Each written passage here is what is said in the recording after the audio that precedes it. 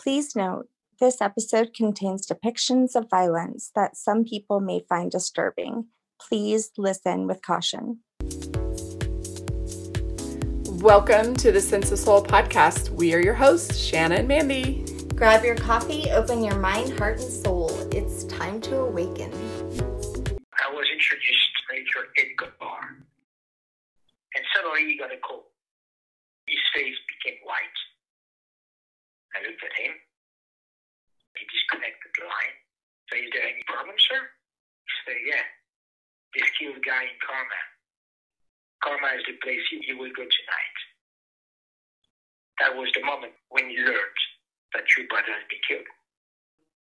That was that moment. In 2007, Mandy and her family received the most devastating news that her younger brother, Sergeant Ryan Baum, combat medic, 27 years old, had been killed in action in Karma, Iraq, May 18th, 11 days before his wife gave birth to his only daughter.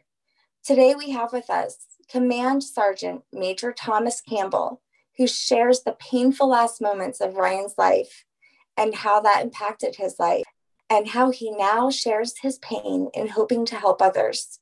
We also have joining us from France, Hubert Picard, photographer and author, who arrived in Karma in May of 2007, that same day that Ryan was killed, who wrote a book about the 10-day hunt to find the man who took Ryan's life.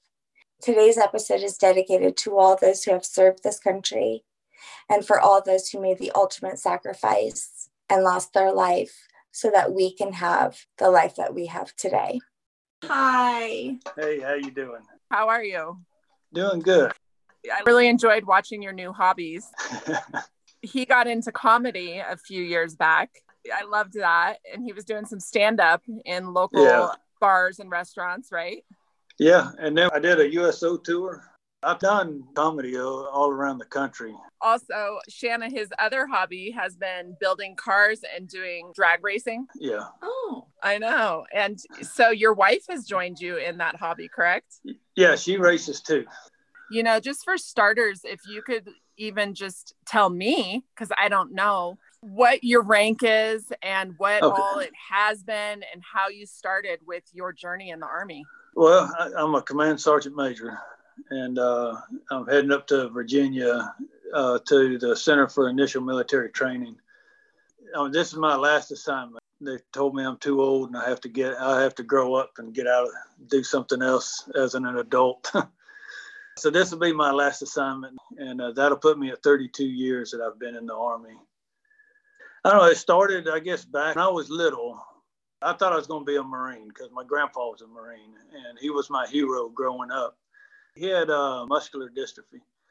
And so every month he'd have to go to the VA hospital. And when I was real little, man, it was a pain in the butt because they had these long wooden benches in this big room, and I have to sit on these benches all day and be quiet and be still.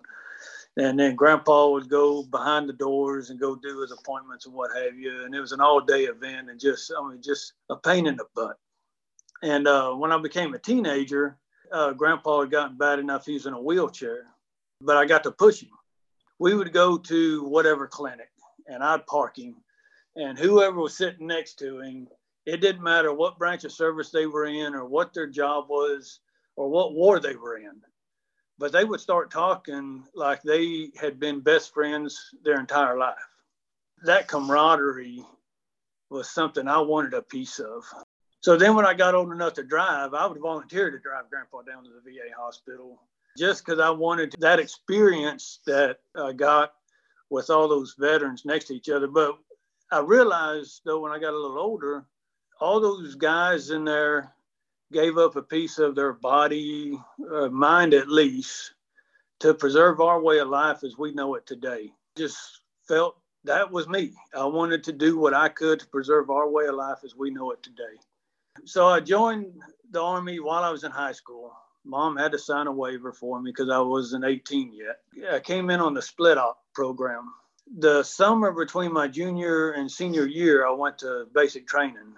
And then I finished my senior year. And then when I graduated 2 weeks to the date, I went and finished my AIT part of basic. First station was Fort Polk. Louisiana. Fort Polk was only an hour and a half from home for me. My platoon sergeant, Sergeant Gunn, big muscle guy, 26-inch biceps, just scary. He was from Louisiana, country as he could be. And had no beat-up Ford truck with holes rusted through it. He put me in his truck one day and drove me out to the Central Confinement Facilities, the CCF, which we call the Charlie's Chicken Farm. And at that time in the Army, a commander could sentence you to basically hard labor without due process and put you in a chicken farm. It was like being in jail, but with hard labor attached to it.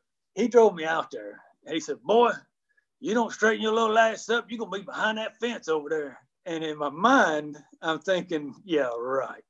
That's a big, tall fence with razor wire around the top, and there's guys running around in orange jumpsuits. That's jail. And I know I haven't done anything illegal. And out of my mouth, I said, Roger, Sergeant. It wasn't 2 weeks later. I pull in the parking lot. The first sergeant is just turning over the formation to the platoon sergeant. And I come running up and jump in formation. The platoon sergeant turns around, tells the squad leaders to take charge of their squads, and then he grabbed me by the back of my PT uniform, picked me up off the ground, and walked with my feet dangling in the air, walked me into the commander's office, and sat me down in a chair. And so the commander gave me 14 days confinement to the CCF. Gunn was smiling from ear to ear. He picked me back up, carried me to my barracks room so I could get my toothbrush and hygiene stuff, carried me out to his truck, put me in his truck, and drove me out there, laughed the whole way out there. Boy, I told you that little goat-smelling ass was going to be behind there, and dropped me off. That place straightened me up. I would guarantee you, out of 30 years of being in the Army, that was the toughest 14 days of it. Wow. They rode us and played the reindeer games with us till, I don't know, 2, 3 o'clock in the morning, whenever the night cadre got tired of screwing with us. Then we'd get some sleep. Then 5 o'clock in the morning, we'd wake up. And then we'd play reindeer games with the barracks. There wasn't any tile on the floors, linoleum. So there wasn't any lines. And every morning, they'd bring these long ropes in and stretch across the barracks. And all the bunks would have to be in line, all our little pillows and collars and boots. And if anything was out, we'd have to take everything out of the barracks outside. And then we'd have like 10 minutes to bring it all back inside, straighten it all back up. We'd play that 3 or 4 times. Then eat breakfast, then hard labor for the rest of the day with a MRE, a little bag lunch, a very horrible lunch. And then we'd get a hot meal for dinner, and then it was reindeer games till they got tired screwing with us. That sounds like Full Metal Jacket. Oh, it was worse. It was worse. Got out of the chicken farm. I go back to my unit, and Sergeant Gunn tells me, he goes, boy, you ain't in second platoon no more. You're working for the first sergeant. What? So I go up to into the orderly room with First Sergeant Williams. He says, come here, boy. Who also was another very large guy. Nobody talks to the first sergeant back then. I mean, the platoon sergeants, they're the only ones that talk to first sergeant. Private? No. So in my mind, I'm thinking, what the hell? I just did 14 days hard labor in the chicken farm. Now you're going to punish me and make me the first sergeant driver. What the hell? My first task was I had to go armor all his freaking Humvee. And now I'm just, this is really going to suck. But First Sergeant Williams, though, is hands down the reason I'm a sergeant major right now.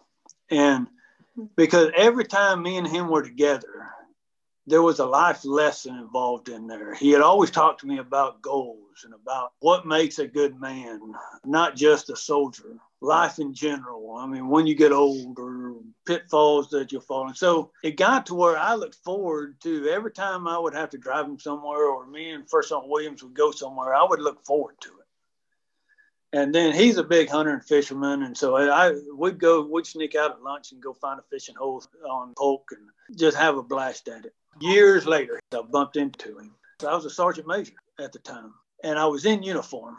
I said, First Sergeant. And he said, I'll be dogged. Who would have ever thought Campbell would be a freaking sergeant major? And so, but I was able to thank him, though, for those lessons that he taught me. He was just being a leader, didn't realize the impact that he was having on young Tom Campbell's life with those little talks that he'd have. That's always been in the back of my mind from then on. Whenever I deal with soldiers is careful what you say, because you never know what that impact is going to be. I love your stories. You say them with such passion, with your soul. So thank you. I love that story. So I started doing the public speaking engagements, and actually how that came about was Bo Irvine. He's a comedian in Hawaii, and one of my comedian mentors. And he invited me onto his stage. And I just wrote a joke about my brain injuries.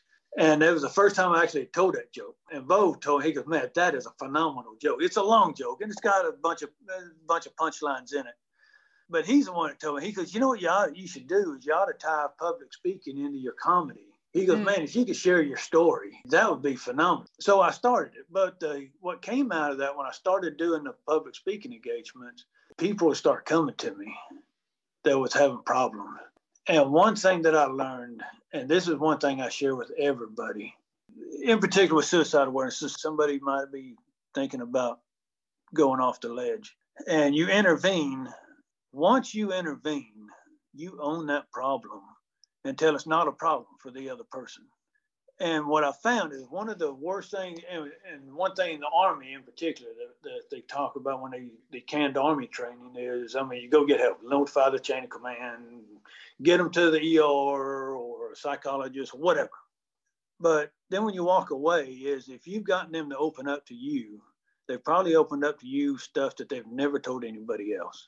And you've got their trust. And now you drop them off at another stranger and walk away. Holy crap, that's detrimental. And just an example, there's an NCO, senior NCO right now that I intervened with. Like, I had to go to his house, had to drag him into the truck, drive him to the hospital. That happened, I don't know, 4 or 5 weeks ago. But every day, I call him every day. I still talk to him because I still own that problem until he gets through it and it's not a problem for him anymore. But it's been a lot of fun, though, going around and speaking. And it's therapy on my speaking part, too. Yeah. But holy crap, man, it's really helped me out. Yeah. Just in being able to talk. I feel the same way. And I love that, sharing just really helps. It not only helps yourself, but it helps others. I totally agree with that. That's kind of how I feel about sharing my story about recovery. One of the psychiatrists that I talked to, she was good. She's the one that picked up on the TBI and got me checked and what have you. They did a therapy session with me where I had to, for my homework assignment, I had to go think of the most traumatic thing that I'd ever experienced. And that was like an all-night task. Like, well, I don't know, that one, I don't know. This one, no, that one was probably, I don't know. So I finally picked one that was pretty traumatic. So I go in our next session and she has me tell her the story.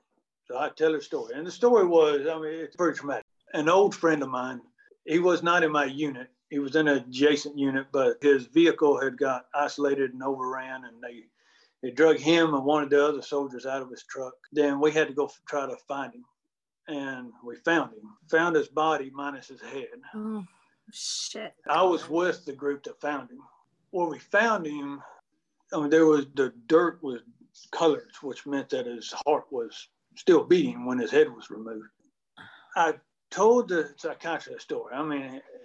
There was parts of it that's just tough to get through. It's still a hard story to tell, but tell the story. And she says, all right, now tell me the story again, but tell me more detail about the Humvee. What did it look like when they attacked? So I started to begin and told the whole story, told more detail. All right, now tell me the story again, but tell me more about this. So I tell the story again and tell them more detail. Okay, now tell me the story.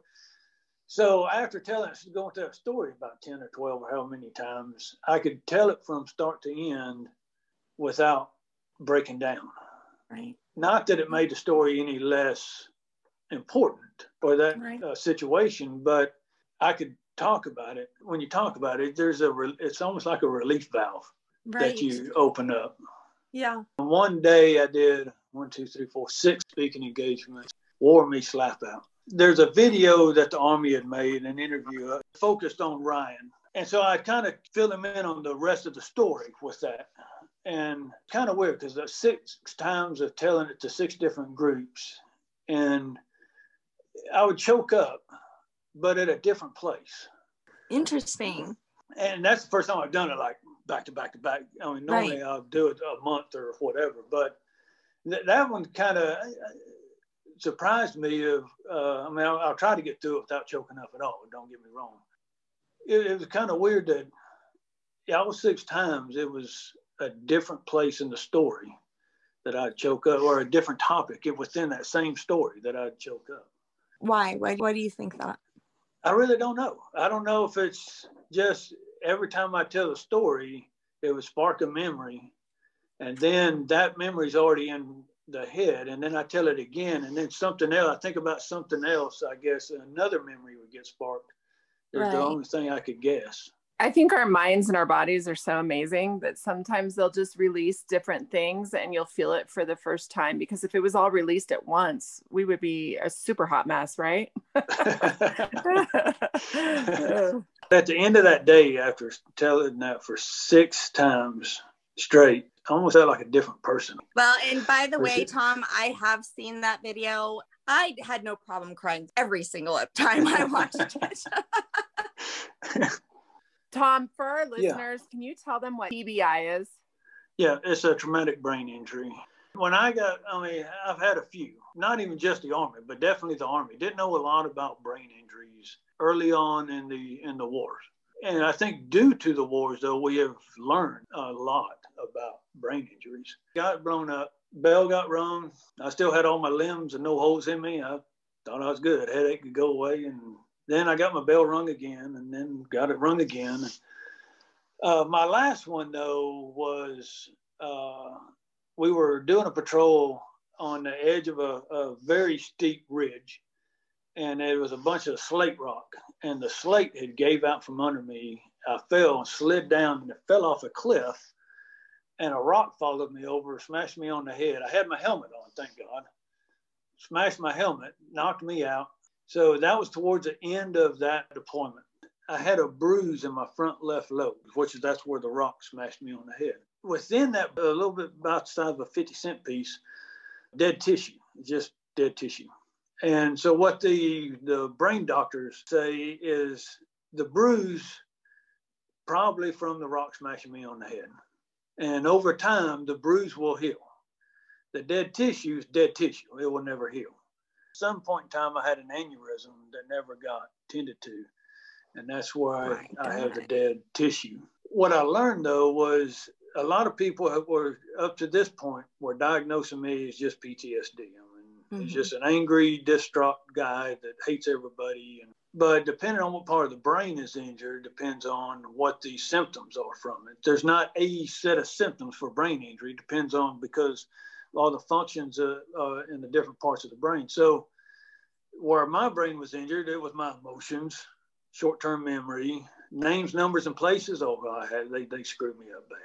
So because I couldn't control my emotions, that was driving a lot of PTSD. So early on, a lot of soldiers were diagnosed with PTSD, which was a misdiagnosis, which was actually probably some brain injury in there somewhere that never got treated. Wow. How many tours have you done? I did 5, 1 in Iraq, 4 in Afghanistan. For our listeners, I just wanted to tell you guys that Tom is very special to me. If you listened to our episode last year, he was my brother's master sergeant in 2007. And I am forever grateful for him, for his love and friendship that he gave to my brother. And shortly after my brother was killed in Iraq in 2007, I was blessed to be able to go to El Paso to visit him. Just a really amazing experience, and offered me and my family a lot of healing. I don't know that I've ever been able to express the amount of healing that offered me. And we've kept in touch, probably not as good as we should, but we do know that we are always there for one another, and that we hold space in our hearts for one another. And so that's how I met Tom. You know, I think for our listeners, they'd love to know just how you met my brother, and, you know, maybe we can go from there. Yeah. So when I got selected for Master Sergeant, they sent me over to Baker Company, 3rd 519, to be the first sergeant over there. So when I show up to the company, Doc Bong was the company medic, And so there's a company senior medic, and then each platoon, rifle platoon, has a medic as well, for a total of 4 medics in the company. Doc was, he was being the senior medic, and we were just standing the brigade up, the airborne brigade up in Alaska. And literally 12 months exactly to the day from unrolling the flag, we go into Iraq. And so in those 12 months between unrolling the flag and going to Iraq was all train up, trying to get to Iraq. So a very young organization with a very young group of men headed into Iraq. Baum was, he was an exceptional NCO. And in fact, when he got killed, his death impacted the entire brigade. And there were 6 battalions within that brigade. It's just his professionalism, his personality. It was just a phenomenal guy. Being he was a senior medic, the company medic is always hand in hand with the first sergeant. So whenever if we did company missions, whatever, the casualty collection point, the first sergeants were in charge of establishing the casualty collection points, prisoner, the EPW, the prisoner of war collection points, and what are detainee collection points, as we call them now. So the medic, out of the rest of the NCOs in the company, the senior medic is probably the one that's going to be closest to the first sergeant. We went into Karma, Iraq, and Karma was a very unique place. We had to fight our way in. We had to take back an IP station that Al-Qaeda had overran. And then we had to build a defense, and then we had to fight Al-Qaeda and then try to take back the town of Karma. And while we were in the city, we averaged 5 to 7 firefights a day, 7 days a week. Just that in itself puts a toll on you like you won't believe. 8 months of being in Karma, we had all aged probably 10 years physically. A unique part of Karma, though, was even though I was the first sergeant, I was the senior sniper in the brigade. And normally a first sergeant wouldn't do sniper business, but just the situation that we were in there, it allowed it to happen. And so I did a few sniper missions, I guess you could call them, or tasks there in Karma. And so Doc Baum ended up my spotter. I would say the best damn spotter that I've ever had. But what that did, though, was that put me and Ryan together all the time. And not only together all the time, but hours on top of hours of sitting in hide sites, watching. And also, he was the truck commander for my truck. If the truck fired up, me and Baum were in there, along with Fingers and Bach. Fingers was the driver and Bach was the gunner. If we were out of the truck, it was me and Doc, side by side. Of course, he always was on my left side for 2 reasons. One, I'm deaf in my right ear. And the other reason is if we moved into a position to shoot, the spotter is always on the left. There was nothing that he did not know about me. And I'm going to guess that there probably wasn't much that I didn't know about him. And we spent hours talking about family, about hobbies, about you name it, by God, we talked about it. And then he found out that his wife's pregnant. That brought on a whole another slew of questions on raising children. Then found out it was going to be a girl. I had 2 girls. He was nervous as everything about raising a girl. You got a sister. How did she turn out? You raise them like you do anybody else. Well, shit, if you compared him to me, he was probably terrified. We just, not just first sergeant, but we had become very close friends. If he was still around today, I guarantee you we would still be friends like brothers right now. Yeah. Hey, can you hold on for a quick second? All right, hold on. Hey, Tom. Yeah. I want you to meet somebody that I picked up from the airport yesterday. Come here. This is Leia. Hey. So that's the daughter God, I wanted to know about. Man, you have grown so much.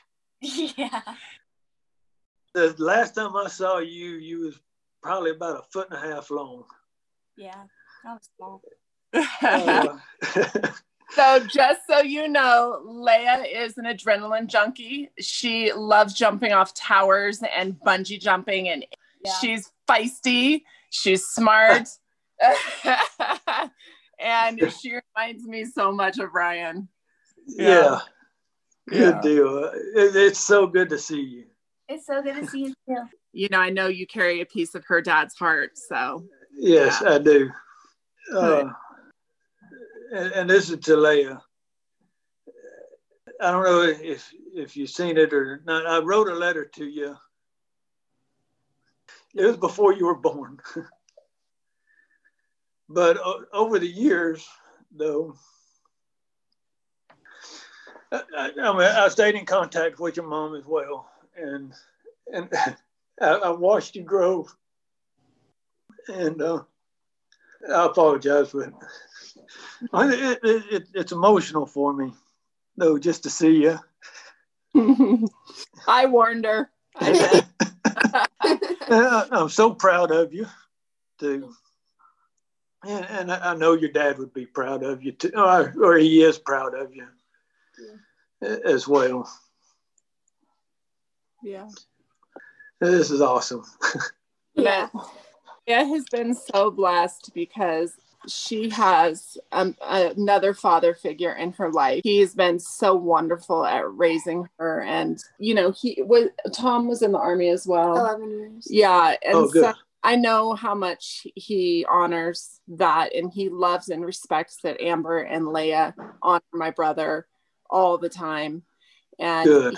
He makes sure and includes Ryan in their household and in their memories. And I've never met him, and I hope to. I love that. I think Ryan would be very grateful for that. Yeah. Good deal. Yeah. I know Amber went through a hard time, understandably. Yeah. I'm really glad that she was able to find somebody. Yeah. And they raised this little booger. Yeah. That's awesome. Man, y'all are fucking killing me.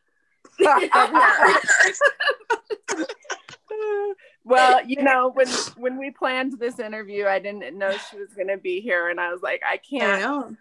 I mean, it's just always perfect timing. That day, I mean, every minute of that day is etched in my mind. What happened was we had just moved the company headquarters over to OP3 from the Iraqi police station.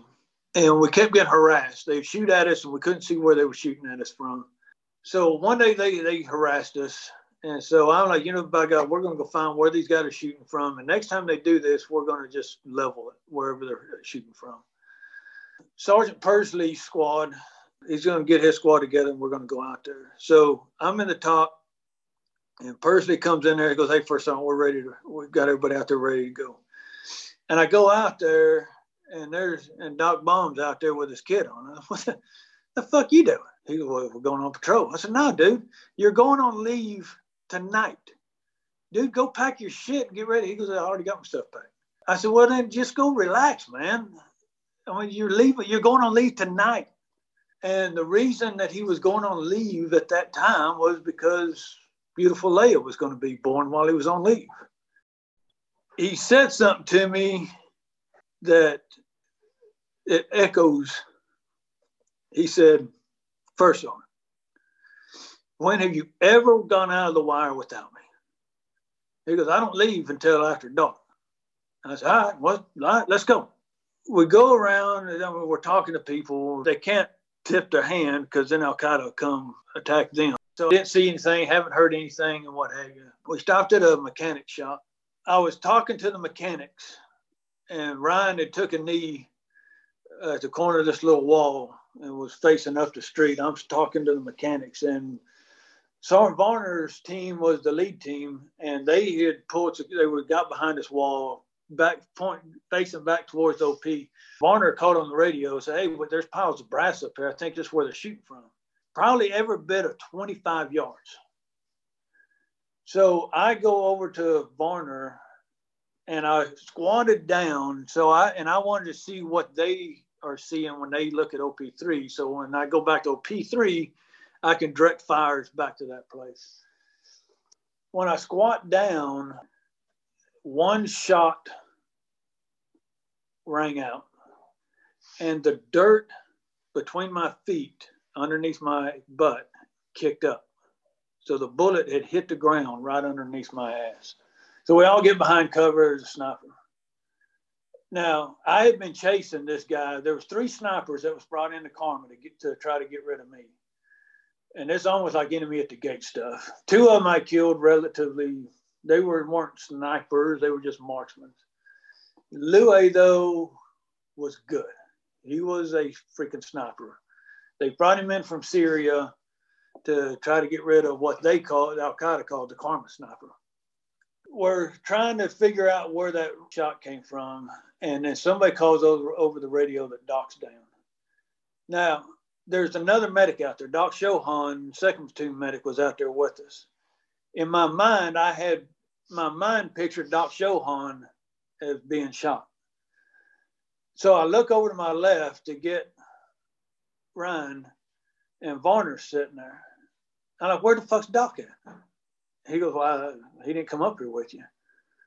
I make my way back to the mechanic shop, and that's when I see Ryan laying on the ground. We drag him behind that wall, and Doc Chauhan shows up about the same time. And we start trying to get a medevac out. We handed Ryan off to the medevac, and then he ended up dying en route to Fallujah. The survivor guilt that I had with this was, one, why in the hell did I give in to him? He was not supposed to have been out there. He talked me into letting him go out there. Why the hell didn't I just stick to my damn guns and make him stay back? The other part is, I am pretty sure Louis knew who the hell I was. And we've been chasing each other around in this godforsaken village. I think Louis made a common mistake that snipers make. It's what they call burning through to the target. You get so fixated on the target that when you're looking through the scope, obstacles in between, you won't even notice them in the scope. And I think Louis was focused on me and had burned through Ryan, who just happened to be in the way of that stupid bullet.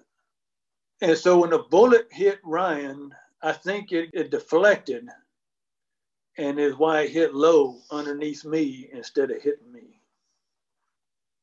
So that is hard to live with. But then you add to it, he's going on leave because his first child is being born. My kids were old enough to have lifelong memories of their dad. Leia will never know her dad. I was long in the tooth as far as the Army career, and my goal in the Army was to be an airborne first sergeant, and I was one. Everything after that was free chicken. I had already met my goals in my career, where Ryan had a very promising career ahead of him. Definitely a future sergeant major. I mean, he was still young. And so what drove me over the edge was just the thought of, why in the hell was it him and not me? That haunted me to no end. And it still haunts me now, don't get me wrong. I know I've told you this before, but I don't know if it resonated. But I know my brother wouldn't have wanted it any other way. He would have said, I'll take a bullet for him.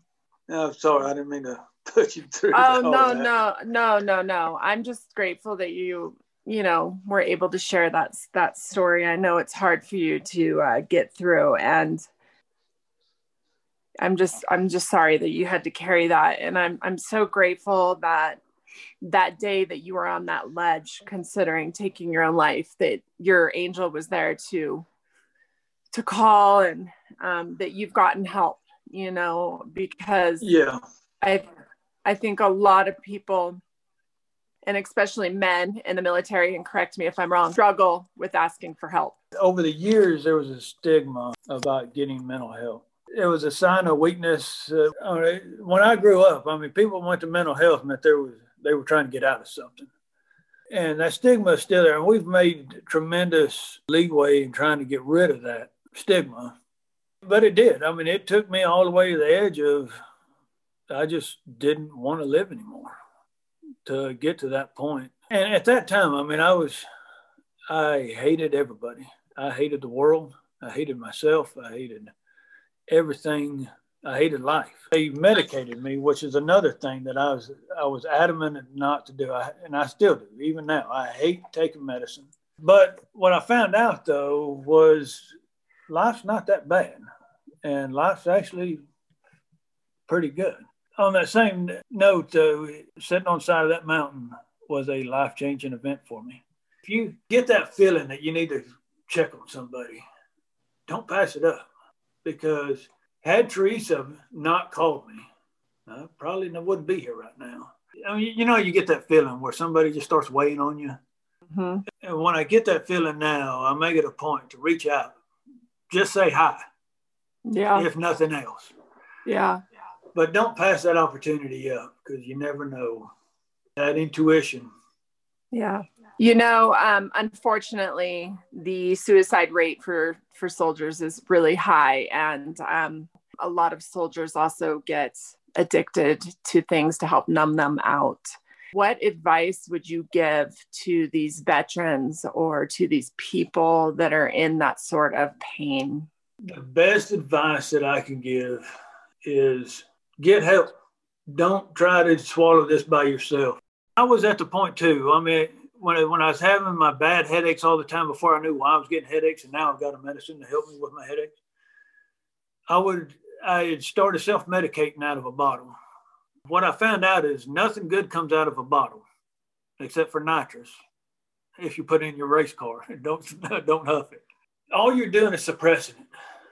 It's going to make it worse, because now on top of whatever that issue is that's driving you to that point, is now add on top of that, you just now added a substance addiction on top of that.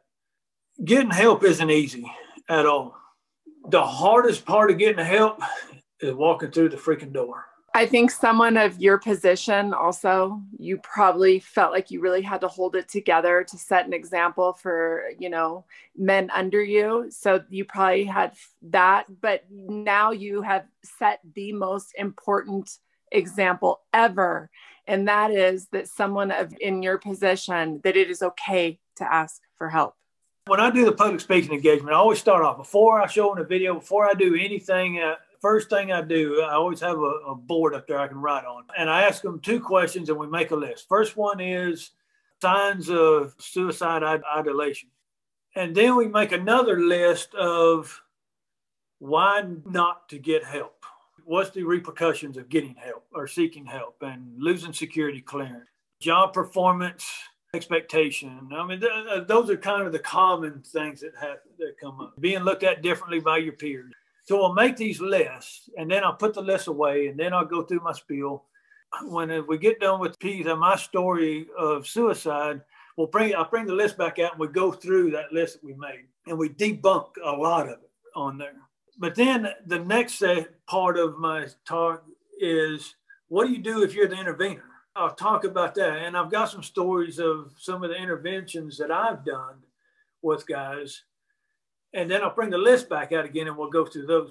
But what happened, though, is I see mental health right now. I've been in mental health. I did inpatient treatment. I've medications. Guess what? I have a top secret security clearance. And it's been renewed twice since I started going through this ordeal. I'm still in the Army. I mean, I'm going to retire at the maximum time that I could be in the Army. And they still deployed me again after all this crap. My peers, I mean, I just had lunch with the other sergeant majors yesterday, and they gave me this really phenomenal gift, going away gift. My peers always look up to me. Not that I'm tooting my horn. They look up to me if I'm the guy that will tell it like it is. I'm the guy that will give the shirt off my back to help them out. And they know that they can, no matter what the problem they're trying to solve, they can come to me and I'll bend over backwards to help them solve it. So my opinion of my peers probably is stronger now that I've come out of the closet saying that, hey, I'm getting help. I'm seeing a psychiatrist because I can't do this by myself. My brain's too screwed up. Now, but let's say I didn't get help. Let's say I wasn't successful with suicide, but I never got help. And I was still just hanging around. Would all that been true? Probably not. Because I almost got kicked out. The first person to ever get kicked out of Sergeant Major Academy for other than academics would have been me. And I was right on the verge. I doubt I would be in the Army right now. Probably wouldn't. If I was alive right now, I'd probably be in jail somewhere. And I would probably be addicted to everything you could think of, still trying to subdue the pain that I had inside. So that's a long way to say the best advice is, even though it's hard as hell, I can get help, reach out to somebody and share your story.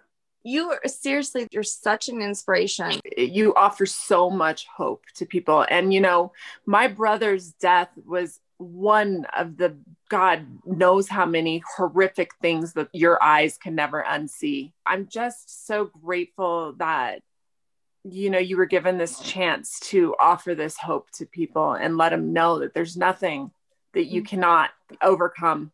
You know, you truly, there's just so much hope, not only in your story, but in your voice. You're right. I mean, just like, back to with Ryan. Ryan probably hit the hardest out of all the guys that I've lost between Iraq and Afghanistan. Ryan hit the hardest just because we were so close to each other. Mm-hmm. Not that he was any more or less important than any of the other soldiers. Yeah. But the stuff that we have experienced, and not just Army, and I'm just talking in life, traumatic experiences that we experience in life, they're part of us. You can't go undo time, and you can't go back in time and undo it. It's part of us. People say, we'll just get over it. You don't get over it. It's part of your life. Either you can let it destroy you. If you don't have the coping skills in hand, go get some help and find somebody that does have the skills. And there's no shame at all in getting help. There's probably more shame in not getting help than there is in reaching out and getting help. Yeah.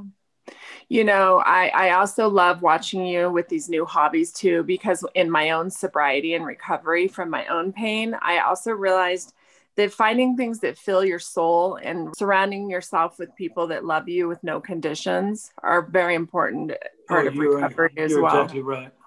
Teresa is just a godsend for me. I love to fish, and she loves to fish. This is my record bass, 15.2 pounds. It's awesome. Holy cow. And Teresa was out there with me when I caught it. That's a nice piece of bass. Yeah. So you had told me about your love for the people in Iraq. You used to actually spend a lot of time with these people. You even enjoyed at one time, you would dress like them. And at one point you even said something to me about you wanted to go back and spend more time and that you missed them. I think that's a really intriguing and beautiful piece of your story. Can you talk about that for a minute? Yeah, so that was in Afghanistan when I was with the Afghan border police. For a year, I lived with the Afghans. I ate with them, slept with them. Whenever we have functions, parties like Sattar, he's one of my best Afghan friends. He's a sergeant major over there now with the Afghan border police. When his twins were born, he had a party. And so I go, we're dressed up. And that's why I've got a picture of me and Sattar together. And we look like brothers. If my dad ever had an affair with an Afghan woman, it was Sattar's mama. But we do the patrols out there in the mountains of Paktika and the little small villages out there. And that was one thing that I had noticed was the people in Afghanistan are the most hospitable people I've ever met in my life, to include in the United States. Afghanistan is the most hospitable country in the world. And now, outside of the government's corrupt, but the common Afghan that lives up in the mountain, his family has farmed that little piece of land for the last 5,000 years, will give you the shirt off his back without even thinking about it. It's just the nicest damn people I've ever met in my freaking life. And very ingenuitive, too. Oh, my God. You blessed me with a copy of a lot of your emails that you had sent home that were almost day by day what you were going through over there. They show like the bigger picture of the emotional roller coaster it's like to be there. And it's raw and it's not filtered. And there's parts that were hard and their parts were so beautiful. And one of them that stuck out to me was about this little girl. Can you talk about that? Yeah. So I'll probably get emotional. And Ryan was out there with us. This was in Iraq. It was nighttime and we were going house to house and getting information, kind of like a census. I guess would be the easiest way to explain it. The guys were in the house, they were doing their thing and asking questions, getting fingerprints and all that stuff. And I had taken a knee at the gate facing the road.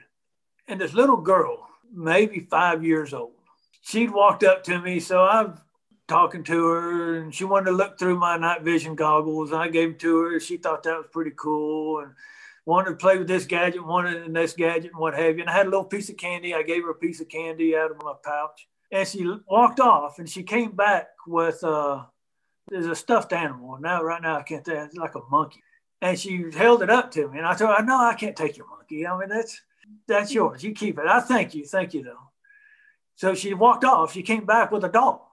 And she tried to give me her doll. I said, no. Your doll needs you. I mean, you're the doll's mommy. She needs you. So she walked off. She came back with nothing. And I was squatting down. And she squatted.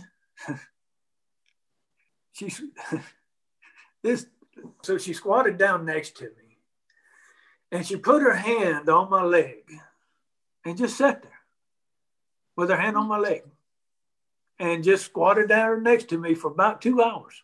Just sat there next to me. She was about the same age as my youngest daughter was at the time. And there was just the most calm feeling that came across me that I cannot explain. I don't know what it was. Thinking of my daughter or what it was. And she sat there for about 2 hours. Wow. A very volatile time there in Carmel. The poor girl, I mean, hears gunshots most every night. I really don't know how to explain it, but that's another one of those weird moments that is etched in my mind that will always stay there. And I can picture the little girl right now.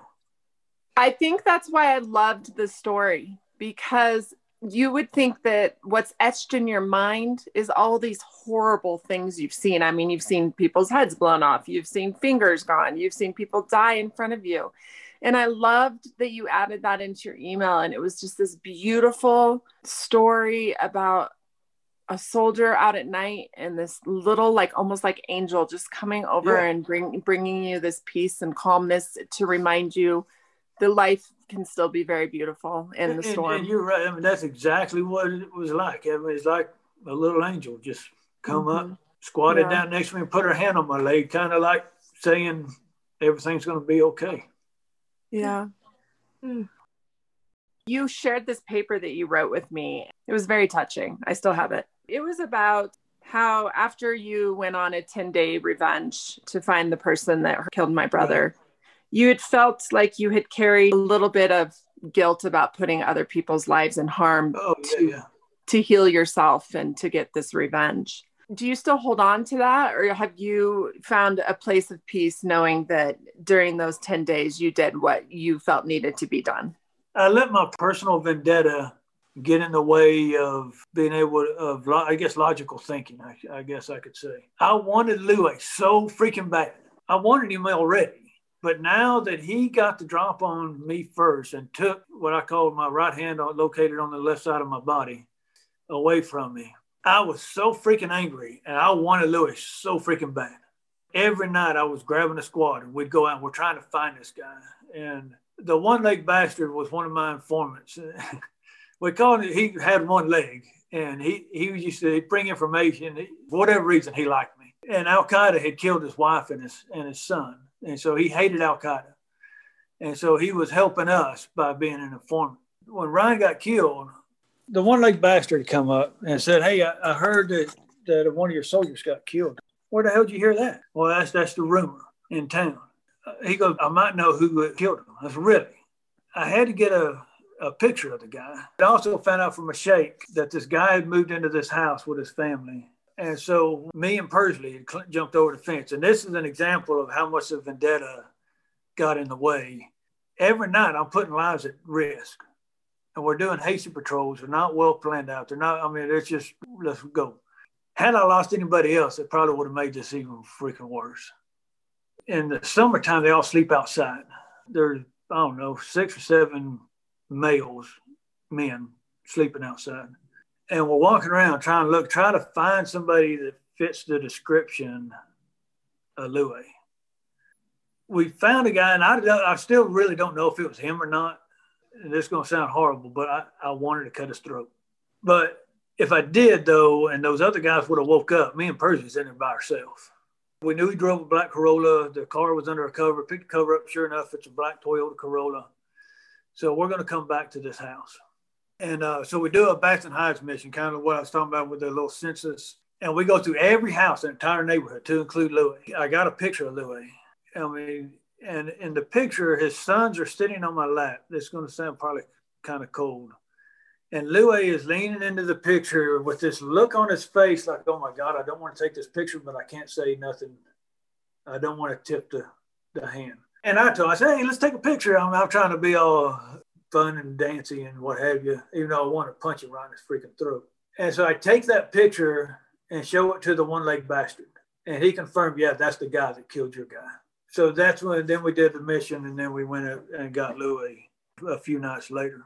Hindsight is I should have used tactical patience and planned this thing out instead of just blindly going out and putting more lives at risk to cure a vendetta, a personal vendetta that I had with one guy. Yeah. It was strong. Well, and I thought it was even stronger that you were able to see that later on and that you took that accountability and that you were like, whoa, you know, because there's a lot to be said, you know, between responding and reacting. And, you know, your paper just really touched me, that accountability that you held for yourself in those decisions. But it's also extremely understandable how our emotions can get a hold of us. It is. I mean, and that's, I guess you can call it, tactical patience. I mean, not just dealing with tactics. I mean, life.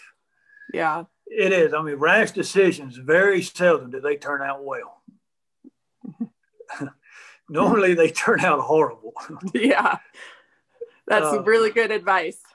Rash decisions really hardly ever turn out well. Isn't that a fact? I have a question for you, and it's a hard one. War is not a pretty thing. No. You know, there's a lot of kids that lose fathers. There's a lot of people that lose their mothers. There's, you know, it's an ugly thing. Your emails touched me. You showed and talked about some beauty in it too, that these are beautiful humans over there as well. I truly believe that we're all connected, that we're all children of the same source, same God. It's an ugly thing. And unfortunately here on earth, it's just, sometimes it's what needs to be done. How do you handle that piece of it? You know, knowing that there's other lives lost, that you've had to unfortunately be part of that. Where does healing come for you when it comes to that? That's a real tough one. And it's something that I've actually asked myself quite a bit. And I mean, actually, that's one of the things that's kind of pushed me to the edge too. And I'll say this is, and please, especially for people that's listening in, please don't take this the wrong way. Young guys coming into the Army and the young guys we had out there, and not just Iraq, Afghanistan as well. The young soldiers that had just got out of airborne school or just got out of basic training and showed up to the unit had a really difficult time with that. And I would say out of an infantry rifle company, and we had 149 people in the company. I would say probably about 12 of that 149 people could shoot another man and keep moving without having it affecting them a lot. That was one type, what I called the 3 types of killers. Then I had the second type of killers, the number 2, that would do it once and would never, it just screws their mind up and they will never do it again. And then the third class was the group will never shoot another human being, regardless of the threat.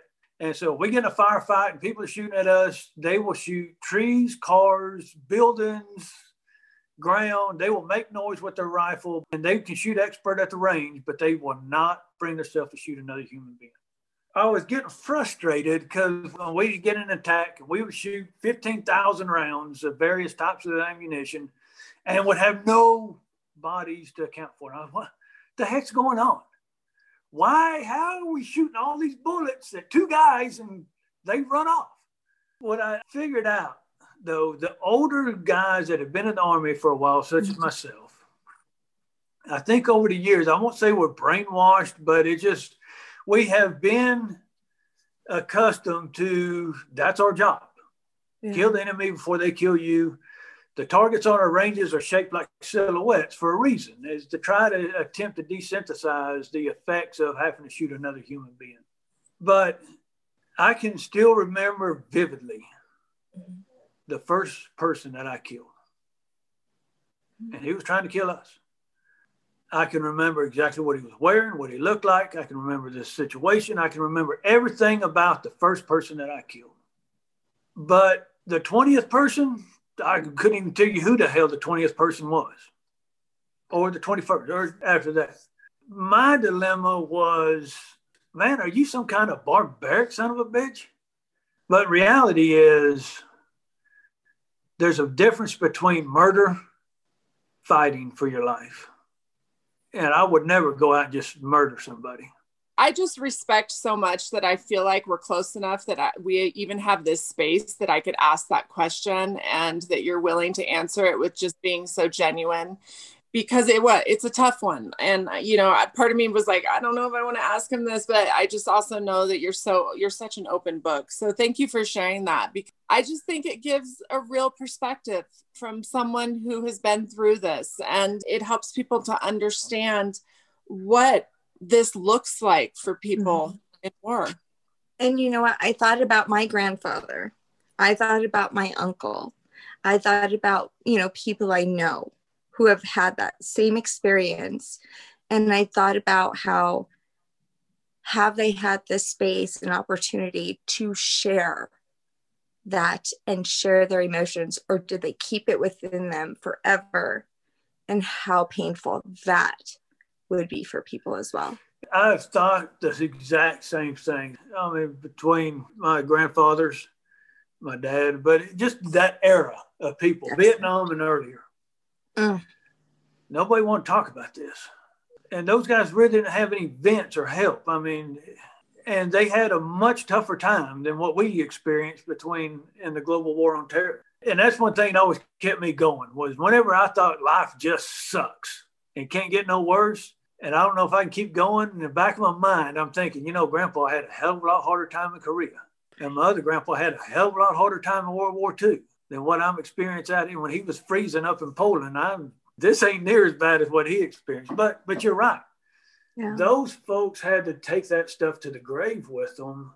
I mean, I'm glad that as a society, we're more tolerant now. Yeah.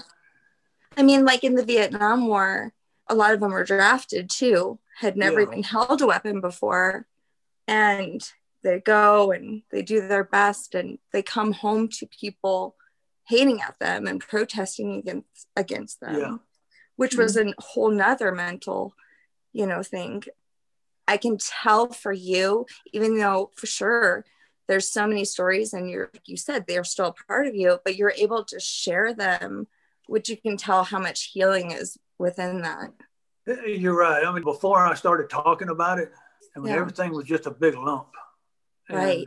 if you hold on to this sort of pain and you don't get help, not only will it cause you to maybe have to get confronted with some addictions, suicidal thoughts, ruin relationships, but also it can create illness in your body. Like you have got to find a way to release this, or who knows what you're creating with that pain and resentment and what other emotions are in there inside of yourself. I'm very close with some firemen, and it's interesting because they go through a lot of the same thing on a totally different level, but they're just kind of desensitized by death and desensitized a little bit. They're just doing their job. They carry a lot of this around, and they don't get a lot of help. And a lot of firemen become alcoholics after they retire, and they all have a lot of pain, and they carry it around in their joints and arthritis and fibromyalgia. And if there's one thing that comes out of this episode today, is that I love what we originally talked about. And that is that asking for help is not weak, it's brave. Mm-hmm. You're also offering someone else an opportunity to be of service to you, which is you're gifting them that to help you. And then on top of that, that we are in a society where now we can speak about it and talk openly about it. And there's people there for you out there. Our firefighters and EMS, the experiences that they face daily, is horrendous. For our first responders, by God, there's nothing wrong with going and getting help. And thank God for what they do every day. Right. To preserve our way of life as we know it today. Same reason I joined the Army. Those guys and gals are out there every day facing the. You've seen a lot of other places in the world. What would you say to people out there about the United States of America and our country compared to places you've been? The civil unrest within our country right now, it's too unfortunate. Partly because of my experiences in other countries. My thought in it is, we are light years ahead of where we came from.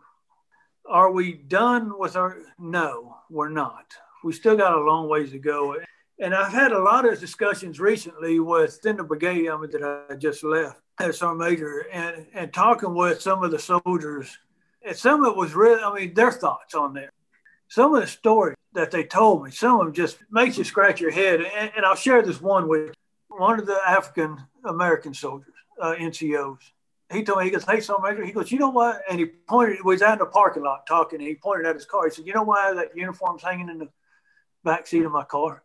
And my thought was, well, yeah, so when you get out of PT clothes, you don't have to go all the way home to get your uniform. You just go run into the shower and you change clothes. And he said, "No, this uniform in my bag is for that.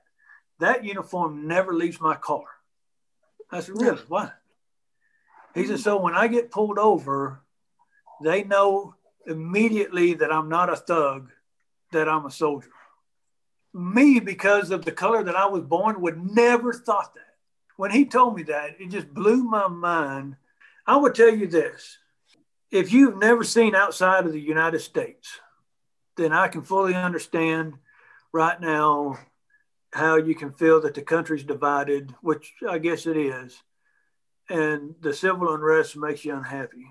But if you have ever experienced, and take your pick country outside of the United States, then you will understand just what freedom is. Even in the middle of our civil unrest that we're facing right now, I still count my blessings every day that I wake up in this country, that I'm a citizen of this country. Do we still have a lot of work to go? We do. And I think we're getting there. It really breaks my heart, though, that I really am glad that I was raised by a mother that thought that people are people, and people should be treated as a person, regardless of what color they are, their religion, their ethnical background, geographical location. It doesn't matter. A good person, by God, is a good person. And a bad person, by God, is a bad person. I'm so grateful that you got to see and know the side of my brother that I unfortunately never got to know, because he changed a lot. I'm grateful that you were able to share stories with me, stories that I would have never have known. So I feel so lucky to have you in my life, because you let me in to a space that I didn't know my brother in. And it sounds like he was really fucking amazing at what he did. He was. Anyway, just a couple of weeks ago, I went down to Florida and see an old friend. He was actually our battalion sergeant major when me and Ryan were together, Drew Pumarejo. Me and Drew was talking about Ryan. And Drew shared something with me that he had never shared with me before. And me and him, we've stayed in contact. And when we were in Kentucky, he had just retired from Fort Knox, but still lived in the area. And we've seen each other quite a bit. But he shared something with me he had never shared before. He said when Ryan got killed, he was in his office. His driver came in and said, "Hey, Sergeant Bong, Baker Company just passed away." And Drew, he said, "I appreciate it." When the guy exited and the door shut, Drew said he broke down like a baby. For a sergeant, an E5 sergeant, to have an impact on the battalion command sergeant major. I mean, that whole night, his wife thought we probably lost our mind. Two grown men sitting across the table from each other, bawling like a baby. There are guys that are alive right now, and the only reason they're alive is because of Ryan Baum.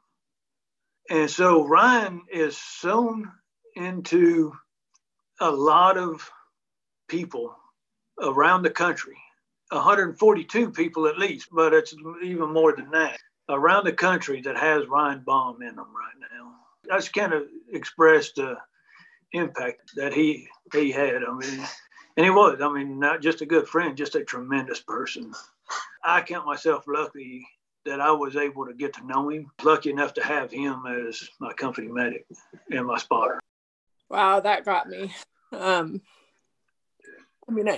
guess I just never thought of it that way.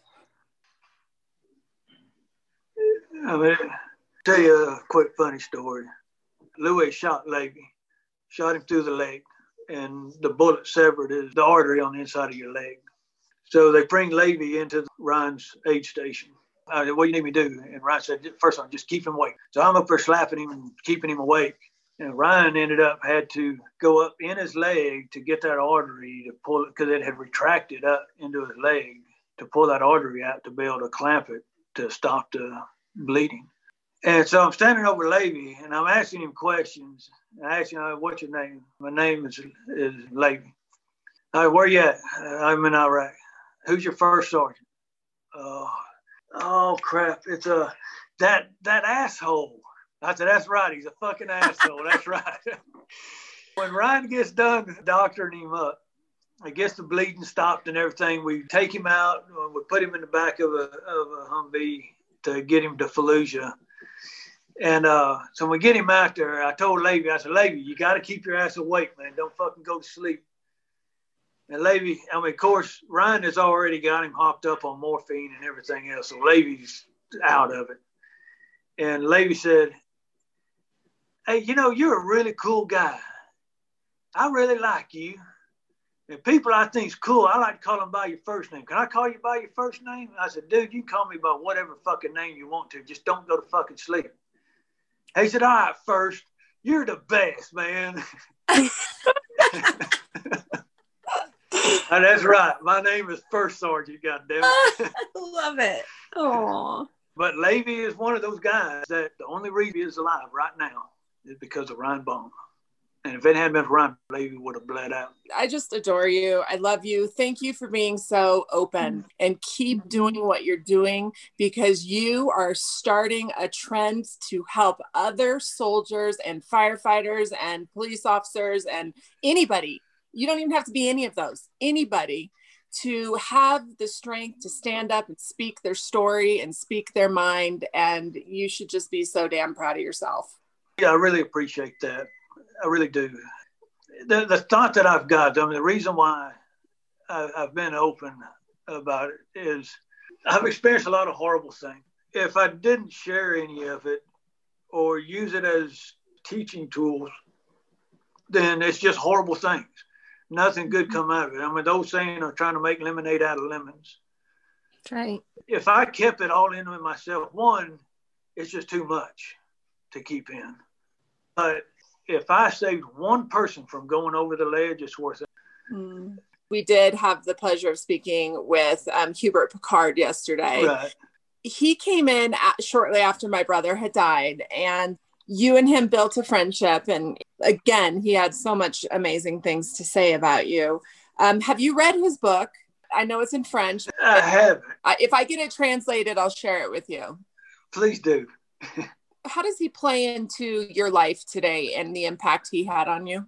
I mean, he's a freelance photographer and writer. He got embedded into our unit that night. I mean, literally, we had just flown Ryan out, and we had just got back into the OP3. I'm taking my gear off, and a helicopter lands. I'm like, who the fuck is this?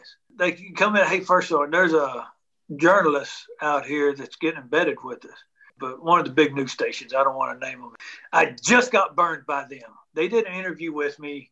When they got back to the States, they cut pieces of that interview out and put them together, had me saying stuff completely opposite of what I actually said. Had to go stand in front of a Marine general officer and explain why I was saying that crap. Luckily, one of the guys had a camcorder, and he recorded the video. They thought it was cool. First, I was getting the interview. And I had to go back and get that and take it back to show the CG that, no, this is what I really said. Those fuckers fucked me. So I just got burned by them. So they said, yeah, some French guy. I said, what? A Frenchman? That son of a bitch does not leave the wire until he gets bored enough to leave, get back on a helicopter and go back wherever the fuck he came from. So every time platoon would roll out, Hubert would try to hitch a ride with them. And they're like, hey, first sergeant said you can't go with us. And they'd take off. I was eating dinner one night. I was sitting at a little table and eating, and Hubert got his plate and sat down across from me. And we just started talking. Ended up, this guy's a pretty cool guy and hates France and hates, but loves America, loves American soldiers. And one night was about 2300. I was sleeping. Tom came to me, woke me up, and said, we go on the field. You want to come? Yeah, okay. He said, don't take your cameras with you. Oh? It's not a problem. He said, no. Wherever you want to go, I go. I don't care. I don't go for the cameras. I go for the experience. And I was with them. I said, you know what? I said, I'll make a deal with you. When I go out tonight, you can go out with you. You go out at night, but you're not taking your camera. You just tag along. After those 10 nights, and that's what Louis wrote that book about, in OP3 with the 10-day manhunt for Louis. We actually became really good friends by the time he left. He spent about a month out there with us. We redeploy. I go to Afghanistan, and Hubert happens to be in Afghanistan and then finds out. He sends an email, hey, I just got to Afghanistan, yada, yada, yada. I said, hey, actually, I'm in Afghanistan. So he finds me and spends 2 months with me in Afghanistan.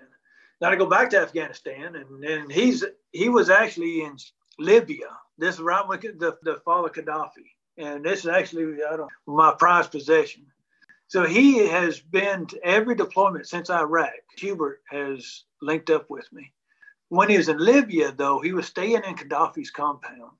And this is what that prized possession is. And he had found out that these cars that had been shoved into the corner was the Libya Secret Service cars. And this one car is the car that Gaddafi rode in. So he goes out there at night and he rips the license plates off the car.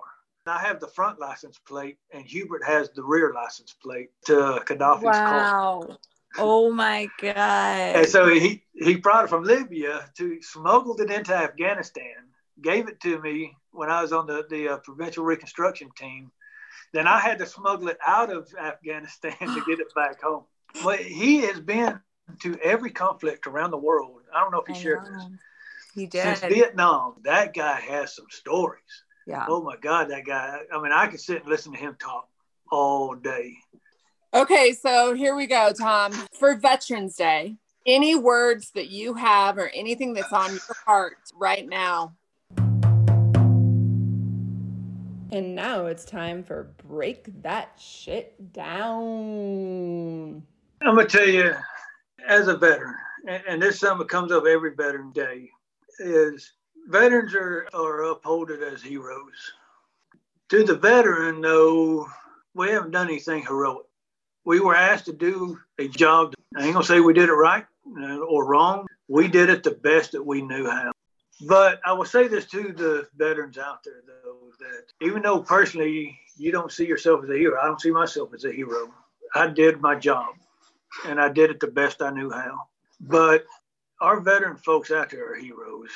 And I think that our veterans is our nation's treasure. They made the decision to preserve our way of life as we know it today, knowing the risk that's going to be associated with it. And in particular, our veterans that joined our armed forces after 9/11, they joined knowing what they were getting into. Guys like me that already been in the Army for a while, we joined the Army out of whatever reason, patriot, college, and there's no wrong reason on why you join the military. But for our younger veterans out there, they joined our military knowing exactly what they were getting into. Those are our heroes. In the back of every veteran's mind, though, on both Memorial Day and Veterans Day, what weighs on us on those 2 days, it's not a celebration for us. It's a day of reflection on back to a lot of stuff that we just talked about today. The Ryan bombs in our lives. I mean, the experiences that I've had, I wouldn't trade for anything in the world. I would ask, though, I mean, everybody out there that on Veterans Day, if you see veterans, just thank them. And not necessarily for their service or thank them for their heroism. Just thank them for doing their part to preserve our way of life as we know it today. Perfect. And thank you for doing your part. I appreciate, I mean, I really appreciate that. Yeah. I just want to say before I start crying again, thank you so much for what you've done for our country. I appreciate it. Thank you for your support as well. Yeah. I love you. Thank you. My pleasure. I'm just grateful you're part of my life. So thank you. Same here. And thanks for what you guys are doing too, especially something like in the podcast. Oh, you'll never know the impacts that you're making in somebody's life out there that just happens to just tune in. They'll see that, I mean, a sense of soul and just curious. So what the hell is it? And it goes back to that intuition or fate that it might be some of the curiosity, and you guys have just helped them get through a problem or an issue that they're facing as well. So thank what you guys are doing as well. Awesome. Thank you so much. Take care.